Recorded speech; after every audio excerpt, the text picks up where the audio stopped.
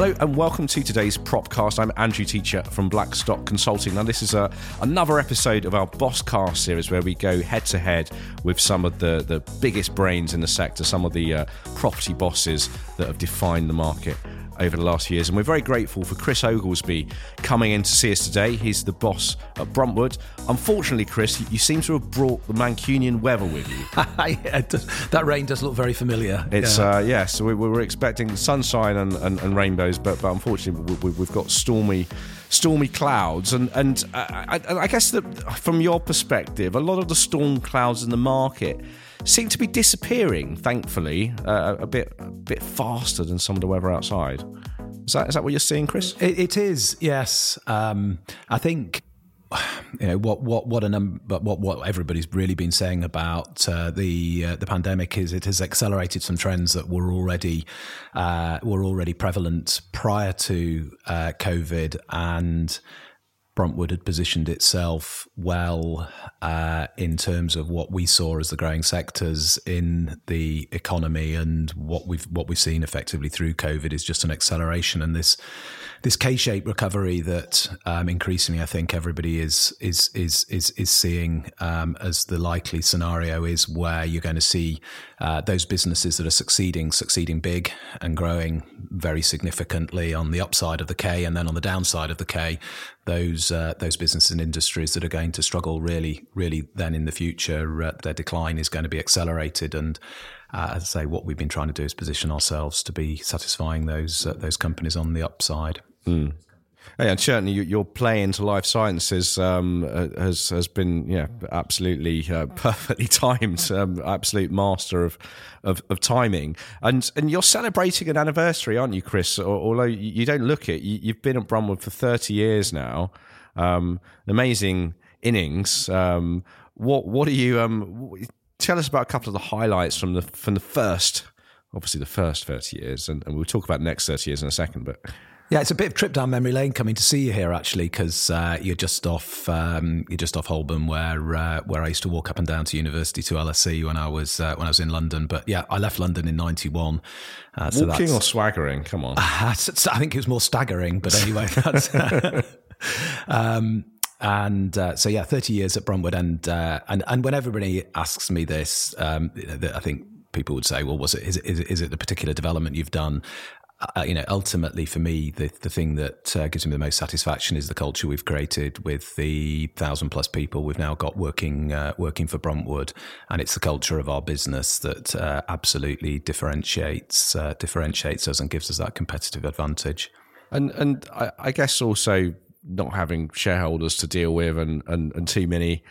But you've got lots of partners now. As I was going to say, not having any investors, but you've been racking up JV partners. We've got a few JVs now, certainly, and those we find very rewarding. Typically, they're with people who ultimately we feel are going to add value to the proposition, whether that's partnering with a university, such as the Manchester University's and Manchester Science Partnerships, whether it's the Hospital Trust in Manchester through the City Labs development, a local authority like Trafford that's looking at community-led regen of its town centres, or for that matter, when we teamed up with LGC for Bruntwood SciTech, where it felt like every time we walked through the revolving door in to speak to a university or local authority, L&G were going out the same revolving door and had got in early and were pursuing a similar strategy. So that seemed again to be a very value add. Yeah, an alignment of interest.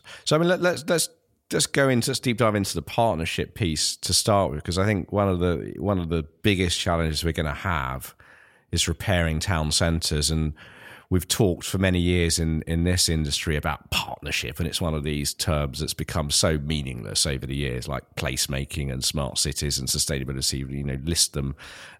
List your bullshit bingo card over here, and I'm sure partnership would be in the middle of it.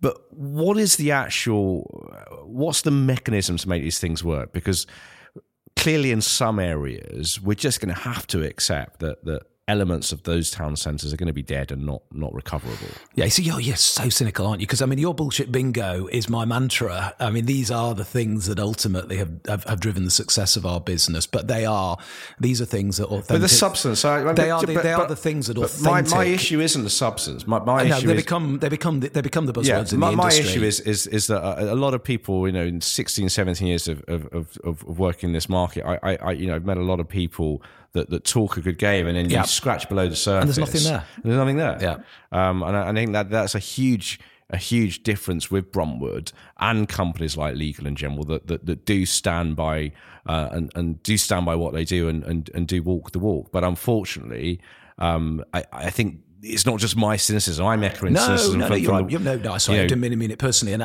you're absolutely right.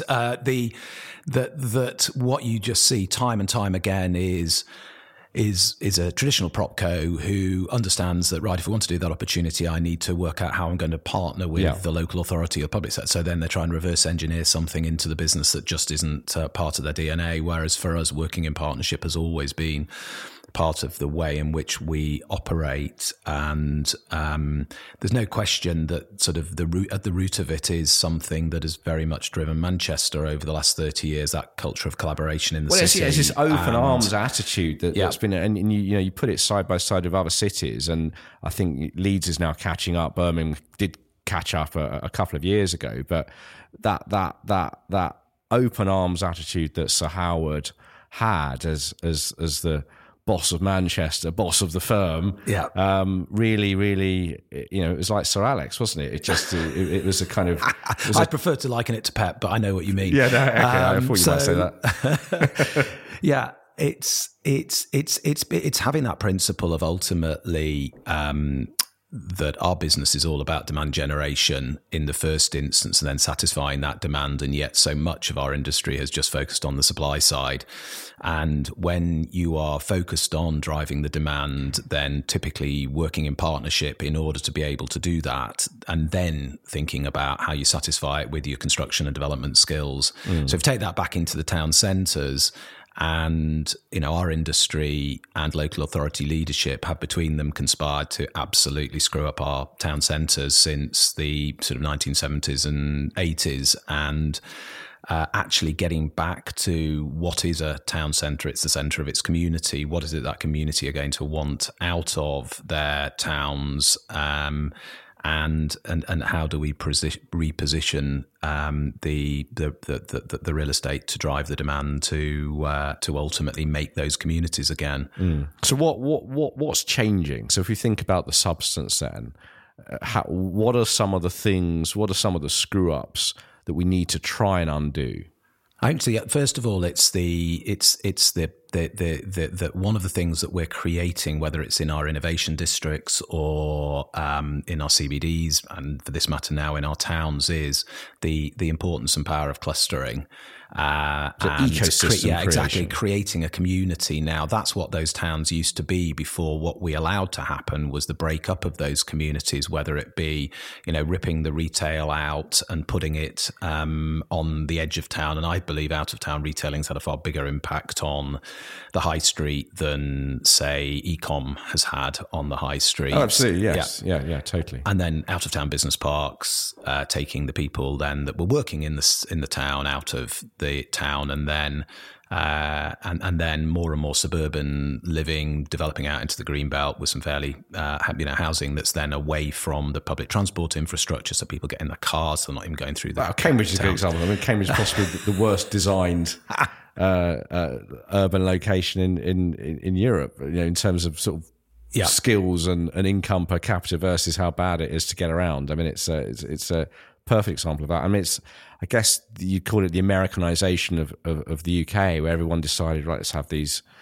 cars and grids and big malls and things. And I remember growing up in Ilford, we had the Ilford Exchange, and it had an HMV, it had an Alders, had a big Smiths, and the minute where Stratford, Westfield cropped up, and it just decimated it. It decimated these town centres, and I think this attitude that the world always needs another John Lewis, that we've just kept perpetuating this myth, haven't we? Yeah.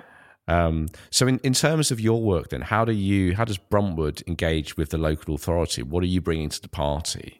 So firstly, we're there for the long term. So this isn't about making a fast buck and then disappearing. We're looking to put down roots long term in place and to work then very closely with the community as to what it wants out of its town.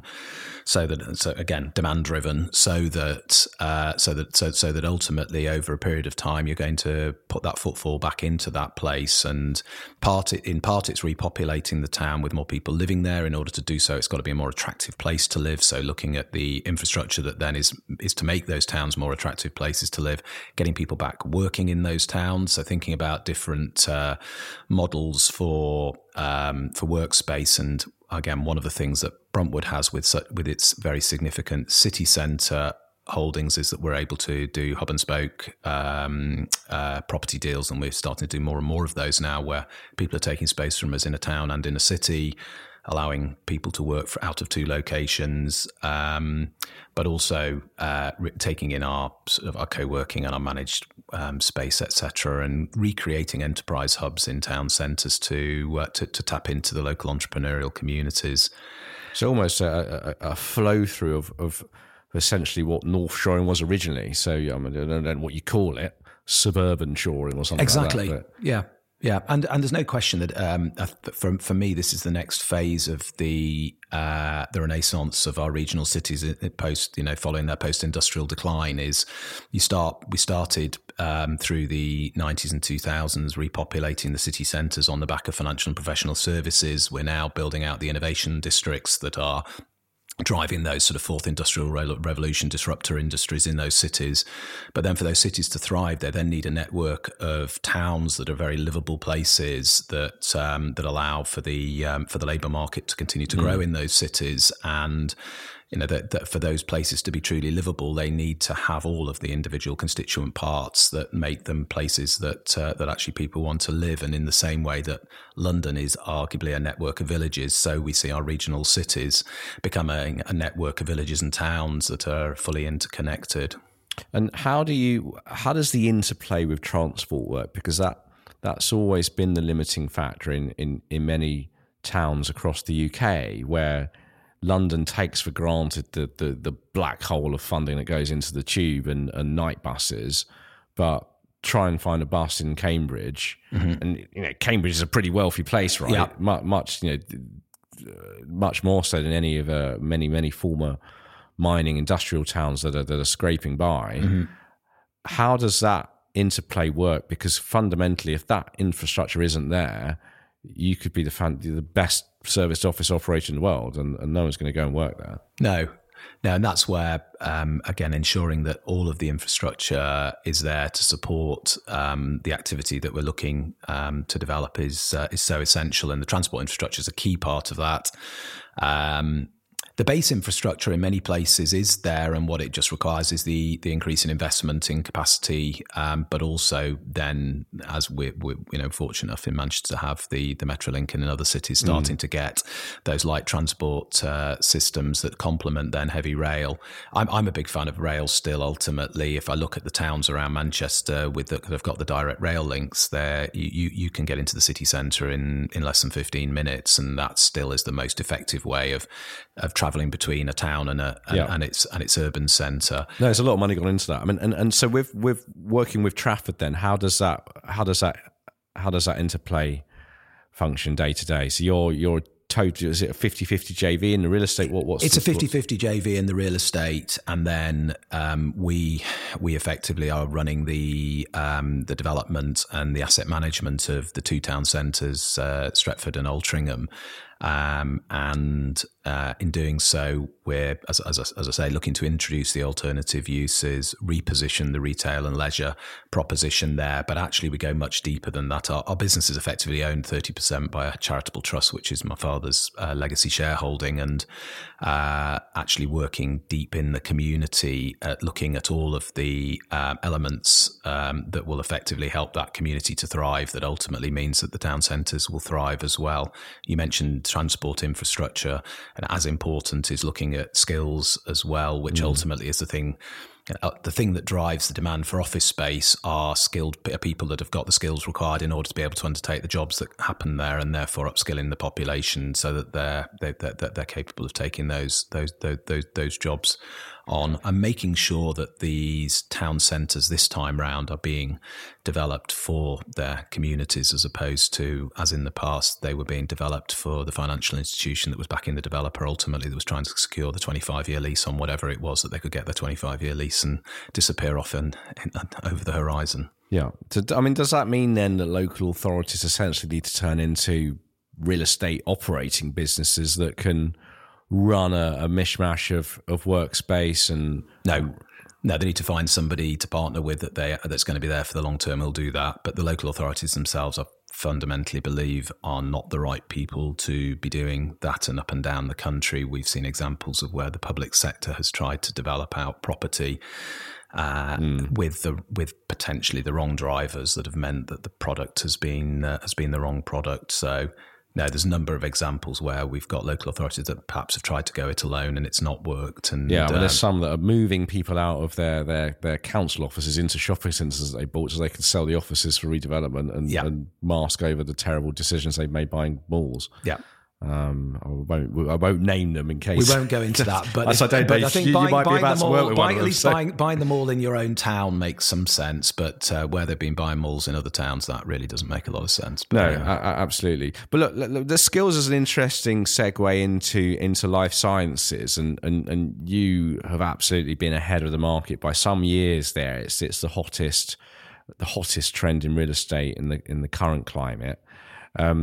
But tell us about that shift, because you've been moving gradually south over the last few years. The life sciences piece really underpins that notion of ecosystem that you're talking about, and it, from what you're doing, goes far beyond simple real estate investment. You're taking stakes in businesses, you're running accelerators, and you're plugging occupiers into this network of skills that you describe, and some of the wider relationships that you have clearly with NHS trusts. Obviously aligned perfectly with having occupiers that are trying to solve massive health problems. Yeah. So we've just talked briefly about the town centre work, and that's we see there are these two drivers for the commercial real estate market at the moment, what we're calling the hyperlocal community-led development. And then at the other extreme, we've got these innovation districts that we're developing that are focused on those big sort of fourth industrial revolution disruptors, of which life science and health is one, but it is only one. And whilst the industry at the moment is talking very much about life sciences, there are very few life science locations that thrive if they don't have strong tech and digital ecosystems with them as well. So what we prefer to talk about are innovation districts or innovation parks rather than per se pure life science parks. So even something like Alderley Park, which is the 1 million square foot former AstraZeneca research HQ at Alderley Park, will end up probably at about a 75-25 split life science and tech. And we've just developed out a building called the Glass House, which is particularly focused on tech and areas such as AI that will complement the life sciences as well. There's just a huge amount of converging technologies and innovation right across that whole area. And that's the thing, people misrepresent biotech as all people in white coats in labs, but actually a lot of them are just people in jeans on laptops, aren't they? They are. But the other thing that I think we're taking a very different approach to this, in the fact that our business, we talk about, again, these are going back to your whatever you called it, bingo bullshit or whatever it was. We're a purpose-driven business. We genuinely are a purpose-driven business. We've talked about creating thriving cities for the last 20 years. And that's what really drives our business. So when we're developing out life sciences, we're not investing in the sector because we believe it's a hot investment sector, in the same way that 30 years ago when I left London, City of London offices were the hot investment sector. We're investing in space for life science businesses and stimulating those economies in our cities because we believe that's going to help those cities to thrive. So it's a different mindset in terms of, we're not buying property because we believe there's demand for it. We're working with our cities to create that demand. Yeah. And therefore, whilst we are involved in Oxford and Cambridge, our focus has traditionally been upon those cities of the North and Midlands where there are strong growing health and tech economies, and what we're looking to do is to stimulate the growth of those economies and then provide the space to satisfy it. And we got into all of this, as so often is the case, by accident. The bit that we can take credit for is having our eyes open, but we bought a building on the Oxford Road corridor close to Manchester University back in 2003.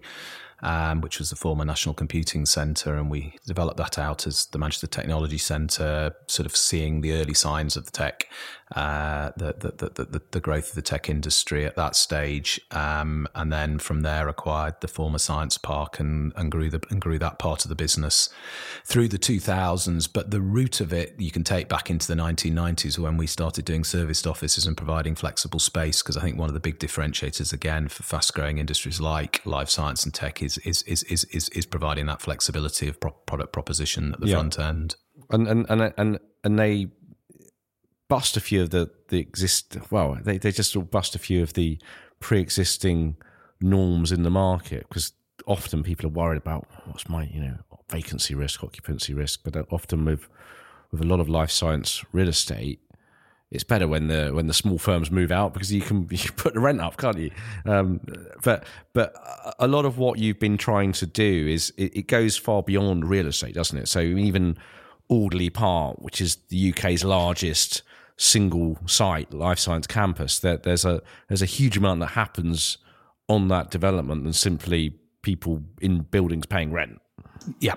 So that's the point, and that kind of comes back to your the way in which your business is structured as almost as a bit of a social, well, not a social enterprise, but you certainly you give about 10% profit to charity, don't you, every year? We do, yeah. But what as you know from when we first met, one of the differentiating factors of Bruntwood has always been that we put customer first, and as we've developed our business propositions, that business proposition is developed by deepening the engagement with our customer, from providing customer-focused offices all the way through then to providing the flexible space, creating community, and now and we talk about this as a customer product pyramid with all the way at the top of the pyramid being the business support package that then we wrap around that, and that is then, as you say, getting running accelerator programs, but also providing investment into businesses as well.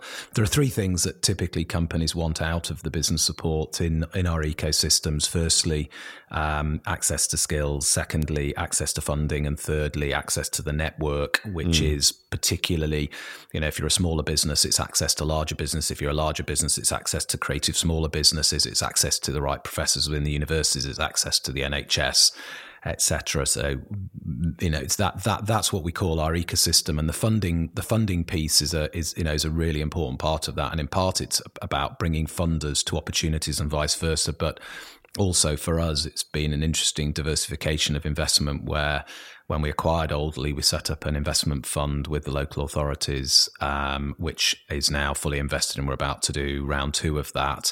But we've also then invested in certain cases directly in firms through the business, and also how much has that raised? So the first round of the fund was 35 million, and we're about to go through round 2 again with that life science fund, and then we've made a series of other direct investments through the business, and so it's something that we would see as an important part of the SciTech proposition going forward. But it isn't just then about our own funds. University of Manchester, Sheffield and Leeds have just announced the Northern Gritstone Fund, which is a fund that's being created, target of a couple $100 million, to invest in spin-outs and spin-ins from those universities. And then you've got the likes of OSI down in Oxford, etc., and making sure that we've got obviously the quantity of money, but more importantly, wrapped around that money is the expertise to help those businesses then to grow and support them as they move through those early stage rounds where funding can be challenging. But that's interesting. Do you see more real estate companies having to be part of this tech transfer marketplace that you described? Because people like OSI, Oxford Science Innovation at Oxford, have been a pioneering body or organisation in tech transfer, bringing skills and money and investment and ideas together. Yeah. And people seem obviously fairly, and it's fair that they should be focused very much on Oxford and Cambridge. But there's a tremendous amount of opportunity and innovation coming out of Birmingham, Glasgow, Manchester. All of the various universities across the country have different specialisms, don't they? Yeah, they do. And by the time, once you've aggregated, for instance, Manchester, Leeds, and Sheffield, then there's more IP. There's more spin outs than are coming out of Oxford or Cambridge, and therefore there is a huge opportunity. And I liken it to the investor to investment proposition ratio. And in places like London, there's obviously a high density of investors. Yes, there are more investable propositions, but the ratio is out of kilter. Whereas in somewhere like Manchester, there's a lower number of investors. Proportionally, though, it's a higher proportion of the total investable proposition. So these places often are more attractive if you've got the infrastructure in them to be able to really understand those markets. But if I talk about that product pyramid, which starts with the property proposition at the bottom and goes up to business support, and if I look at potentially where I would see competitive threat coming from, it's people who start at the top of the pyramid and are working down. In other words, people who are used to investing in companies who then start to wrap around the business support package, put those companies together in a community. You've got the likes of somebody like Blenheim Charlcott, who are operating scale space at White City, who start life as a sort of private equity investment house, and then gradually start to bring the companies they've invested in together and create that space. And also by doing it somewhere like that, getting access to more investable propositions coming out of Imperial. Yeah. I mean, let's talk briefly about Birmingham, because that's been a big piece of expansion over the last few years. How is that coming along? It's fantastic, and the scale of the opportunity there is enormous. We've been in Birmingham. We bought our first building in the 90s, but we made the step with the innovation business by acquiring Innovation Birmingham, the former Aston Science Park, about 4 or 5 years ago, and we've got Enterprise Wharf 100,000 square foot spec scheme coming out of the ground there at the moment, and we're looking at expanding that, holding quite significantly, basically working back into the city from Aston and Birmingham City Universities, both of which have got some really, really interesting specialisations. So Innovation Birmingham, which is the former Aston Science Park, tech focused, and then down in Edgbaston, we signed the development agreement with University of Birmingham for the Health Innovation Campus down there, which is life science focused development. So with the tech to the north and the life science to the south, but then the interrelationship between the two, plus looking at some further schemes in the CBD as well. We feel that Birmingham, and particularly the wider West Midlands, in the same way that we see, the Manchester, Liverpool, Leeds, Newcastles, etc., having a great proposition, is because not only are they able to take this R&D and IP out the universities, but then with the economy around those places, we're capable of taking that to market, industrializing it as well. And one of the other big trends that we're seeing is more and more onshoring of manufacturing, particularly advanced manufacturing, linked into the R&D expertise that we've got in the UK, whether that be in health or whether that be in engineering or other areas. Potentially in construction and real estate as well, hopefully. Exactly. Yes. Yeah. So, and you've obviously announced a relatively sizable deal recently in Manchester as part of the Bruntwood SciTech partnership with the university. Tell us a bit about that £1.5 billion development. Yeah, I mean, it's the real estate plays is incredible. It is the former UMIST campus. Interestingly, I found an old email on my system going back to 2005, where I'd had a meeting with the previous VC of the Manchester University, who had just undertaken the merger between UMIST and the University of Manchester, and I was sort of speculating about the possibility of taking the surplus accommodation out of that post that merger. Anyway, here we are, 15 years on, and we're now going into partnership with them for the whole of the surplus accommodation. accommodation, which is the former UMIS campus. 4 million square foot. Yeah, just 28 million solely on the public realm. I mean, that's I mean, the thing is that it's some of the best public. That's realm. going to be some serious public realm. It's some of the best public realm already in Manchester, because I mean, UMIST is a fabulous old university estate that has been hugely well invested with. Some wonderful buildings already there, and some there's a fabulous park, and it's a really characterful part of the city already. So it's a part demolition and new build, and plus the retention of some fabulous assets. But the most interesting thing about it isn't the real estate, as fabulous as it is sitting between Piccadilly Station and the Oxford Road Corridor Innovation District. It's the partnership with the university. It's a really deep partnership. Progressively, instead of selling the land, and that must have been very tempting for them given the state of funding of the higher education sector at the moment, they have decided to stay in and retain a 30% shareholding in the development. So effectively, as we draw down land, we then develop it out, and the land value is their equity. So hugely innovative deal, but one that takes us right into the heart of that demand generation with their tech transfer team, the Innovation Factory, and only a couple of weeks ago, coming out of the Graphene Engineering Innovation Centre was a new graphene concrete proposition that effectively reduces the amount of materials and carbon, etc., in concrete by about 30%. So there's all sorts of very interesting new technologies and things coming out of the university that we'll be looking to industrialise through the ID development, as well as bringing some of the biggest and most interesting companies globally to the campus to work collaboratively with the university and the rest of the city. That's fantastic, and presumably that provides a canvas and a model for other cities and other universities that some of them are going to be struggling with pension contributions and other financial worries over the coming years. So, interesting model. I mean, let's move on, and I mean, I don't want to.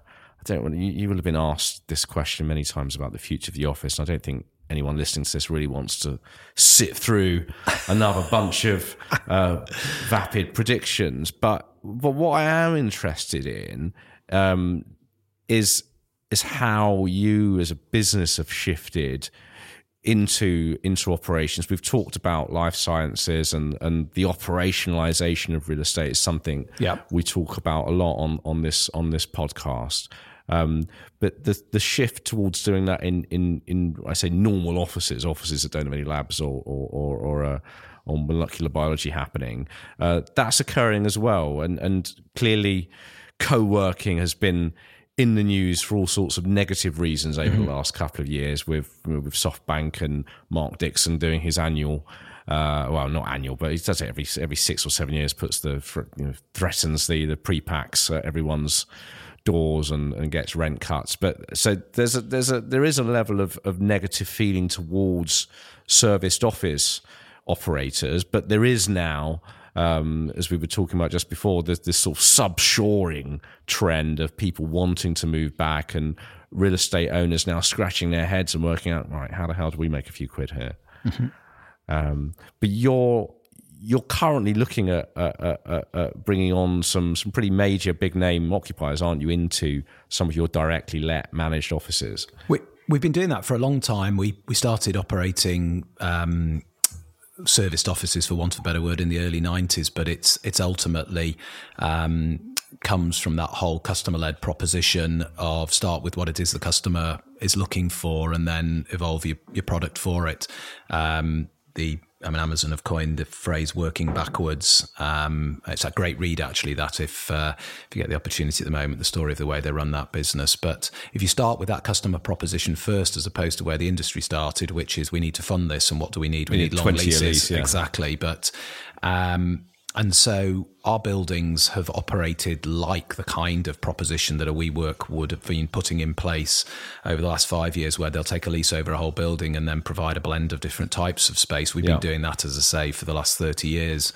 And that's a function of your ownership structure, I'm guessing, is that if you've got shareholders or a 6-year closed-ended fund, you can't quite do that. It's difficult, but it's also what has been challenging. But our banks increasingly, and what we've then now started to see is the institutions like it, because what we then generate is a really granular income stream, which is seen as lower risk. You've got less building obsolescence because you're investing in your building little and often over a period of time. So it actually becomes a more bankable proposition, albeit that what you have got to then do is you've got to cross-collateralize more. So our industry, again, with its SPVs, let that one go if for whatever reason it doesn't work out. That doesn't work. It's a bit more complicated to value, isn't it? Because it's not just here's a 20-year lease to Astra. Here's actually I've got to value this operational business and its ability to fill space and market space. And it is, but it's not that difficult really in the end. And and again, we've been doing it for a lot. We've been doing it for a long time, so we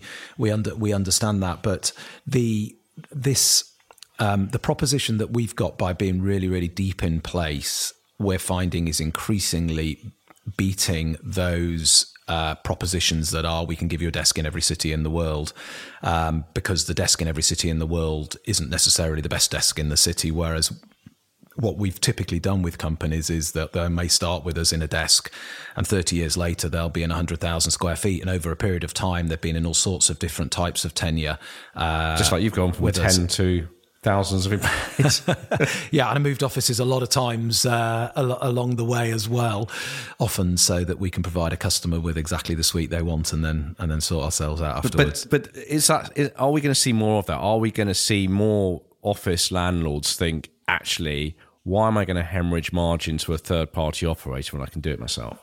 Yeah, I think this is a huge question. If you look at what's happened in the hotel industry, and the answer would be no, because in the hotel industry, what's happened is you've then segmented the different skill sets, and those are being outsourced. So you'll have the brand and the booking engine, you'll have the operator, and then you'll have the real estate owner.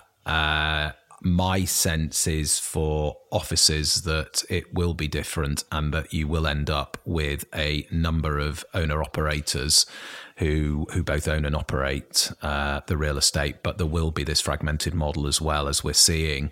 I just think the leasehold model is one that doesn't work. And if you go take the hotel analogy, it's the only companies it worked for really a Premier Inn, and of course we've had Travelodge and their travails recently, where they had all their long leases on their upwards only reviews, and that finally tripped them up. So I think that it's likely that we will end up in a similar situation to hotels, where you have companies that are offering the brand and booking engine, and potentially the operational management of the more flexible accommodation, which, by the way, will be most of the building. And then you'll end up having at the other end of the extreme, the owner operators like ourselves, and like we know a number of the big propcos are putting their toe in the water trying to work out how they do this. Yeah, and is there a bit of a contradiction then between saying on one side we're going to create these amazing campuses in the middle of town next to Piccadilly with tens of millions of pounds of public realm, but equally saying, oh, actually,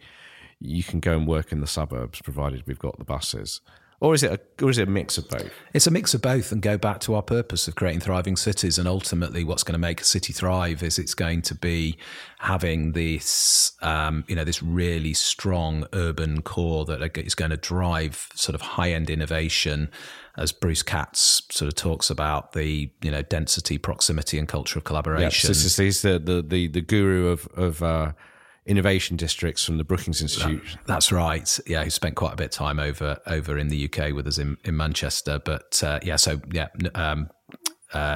he's got a good book, the Metro Mayors. I think it's let me get the title of it, but that's an absolutely fascinating book, worth everybody reading. Yeah. Anyway, so you've got that proximity, density, and culture of collaboration, which, again, if you go back to Future of the Office and everything, I believe, those factors that have been driving the global economy will continue. And, proximity and density isn't your bedroom out in your big house in Surrey. It's by being in Shoreditch, or by being in the Oxford Road corridor, or the Knowledge Quarter in Liverpool, or, or wherever.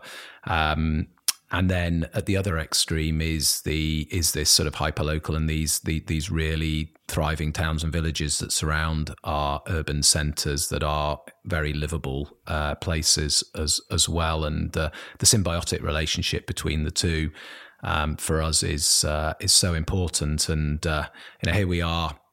Democracy and politics just getting.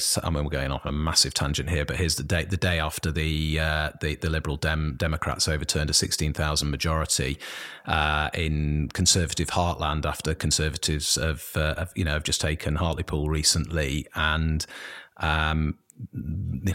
democracy in the UK is in a most peculiar place. I think the one thing that we recognise is that if we are going to continue to prosper as a country, we've got to take everybody with us. And we have become such a divided country, whether that be north south. Or for that matter, town v city. Well, it comes back to your K-shaped recovery. We can apply that in real estate terms to the polarisation of the retail market, but we could also talk about the polarisation of society. Exactly. Everyone that's been sat at home being paid to work in their offices from their bedrooms has done pretty well, but those poor souls that have had to go and deliver your soggy Amazon parcels or ferret around everyone's pizzas and Deliveroo, it's a different journey, isn't it? And I think kind of comes back to the cynicism that I was channeling earlier in the conversation. It's the cynicism of how many parties, many stakeholders, many areas of the public, many politicians view real estate because of that lack of connection, and some people would see real estate as accentuating some of these splits, and so I'm interested to. Let's talk a bit about politics, but I'm also interested to come on to culturally how your business has been, I guess, quietly doing without much fanfare what a lot of people make a lot of noise about, and that's really fascinating, particularly the charitable foundation and the ownership structure, because.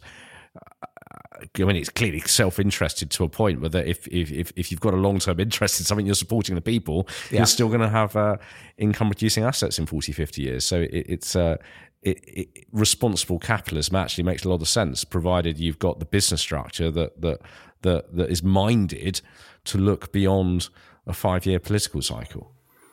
Yeah, I was doing a talks with some students last week, and it was about leadership and mission statements and all those other things you can get incredibly cynical about. But I wrote my first mission statement when I took over as chief exec of Bruntwood in 1999, and look at that today, and it was to provide the best value office space with the highest levels of customer service in the regional cities for the long-term health of our colleagues, customers and communities. And those 3 C's, colleagues, customers and communities, have been driving the success of our business.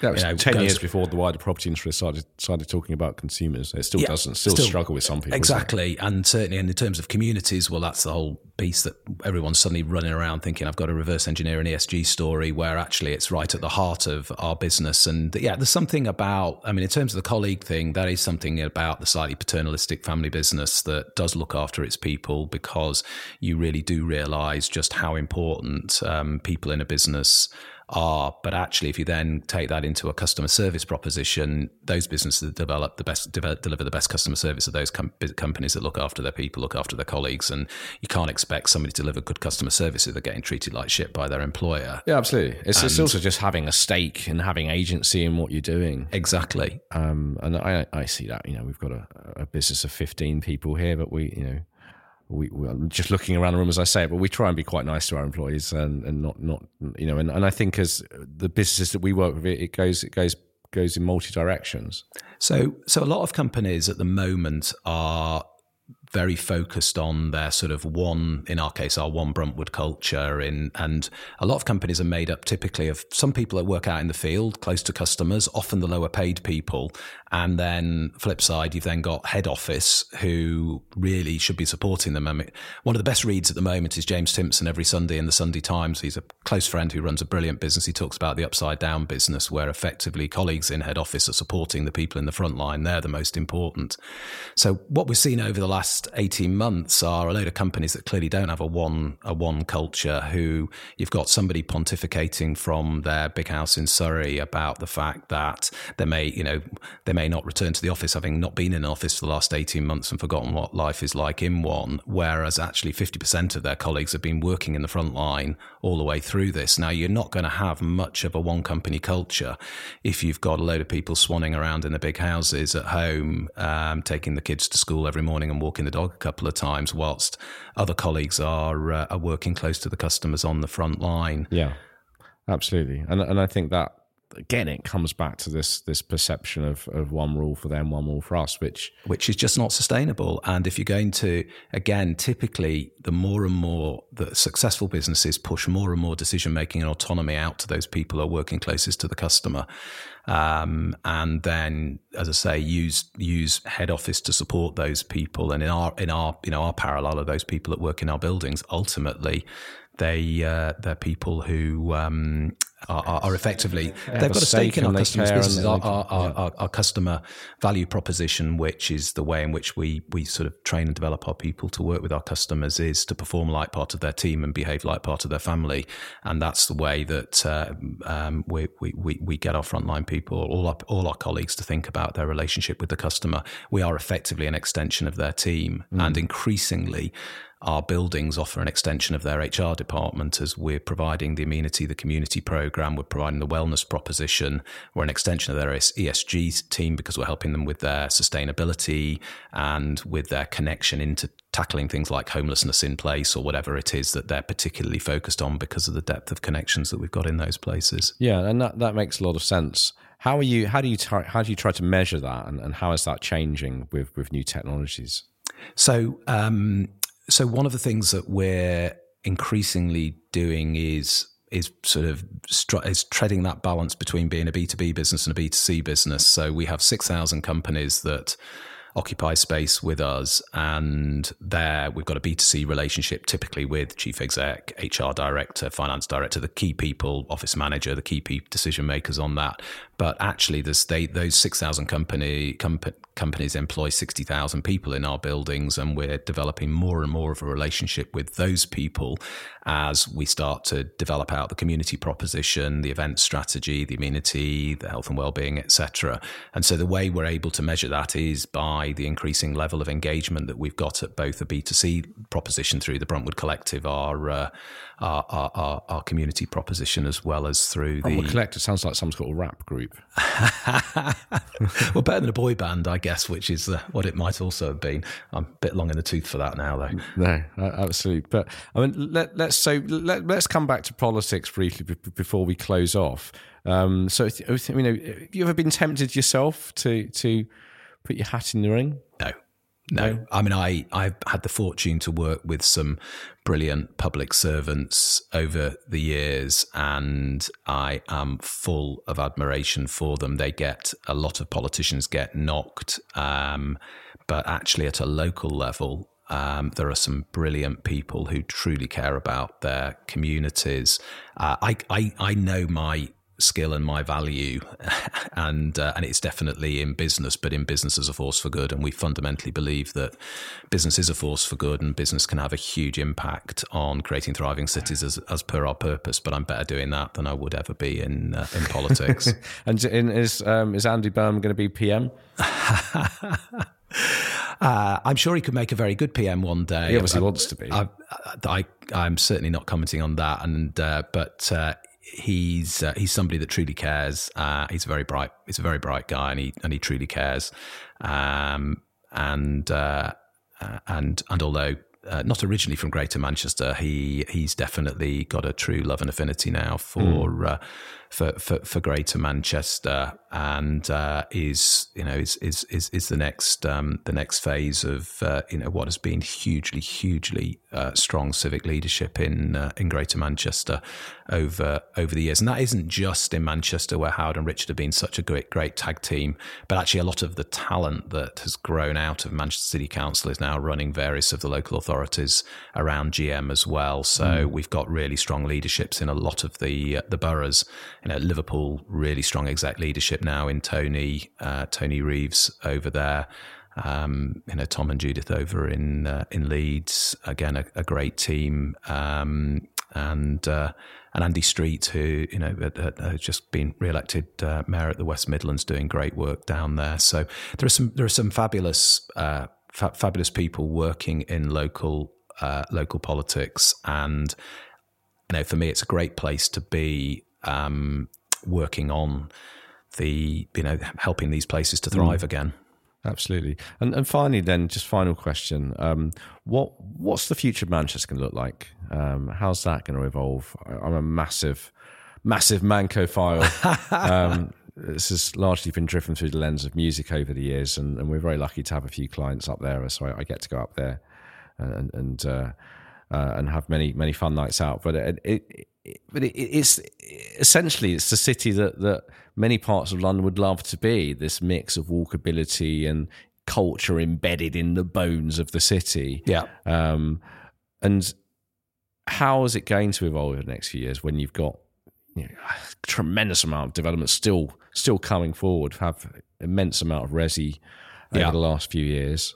So when I lived down here, I lived in Islington, went to City, LSE, and then City, and spent a lot of time Clerkenwell and that part of London. If I look at that swathe from Islington through Clerkenwell to Shoreditch, that feels to me like Manchester in London, and vice versa. Yeah. There's a lot of similarities, and that I would say is the progressive part of London at the moment. That's the part of London that I can see will have the highest levels of office occupancy over the next office, as in desk occupancy. We've never left. We've been here exactly. Yeah.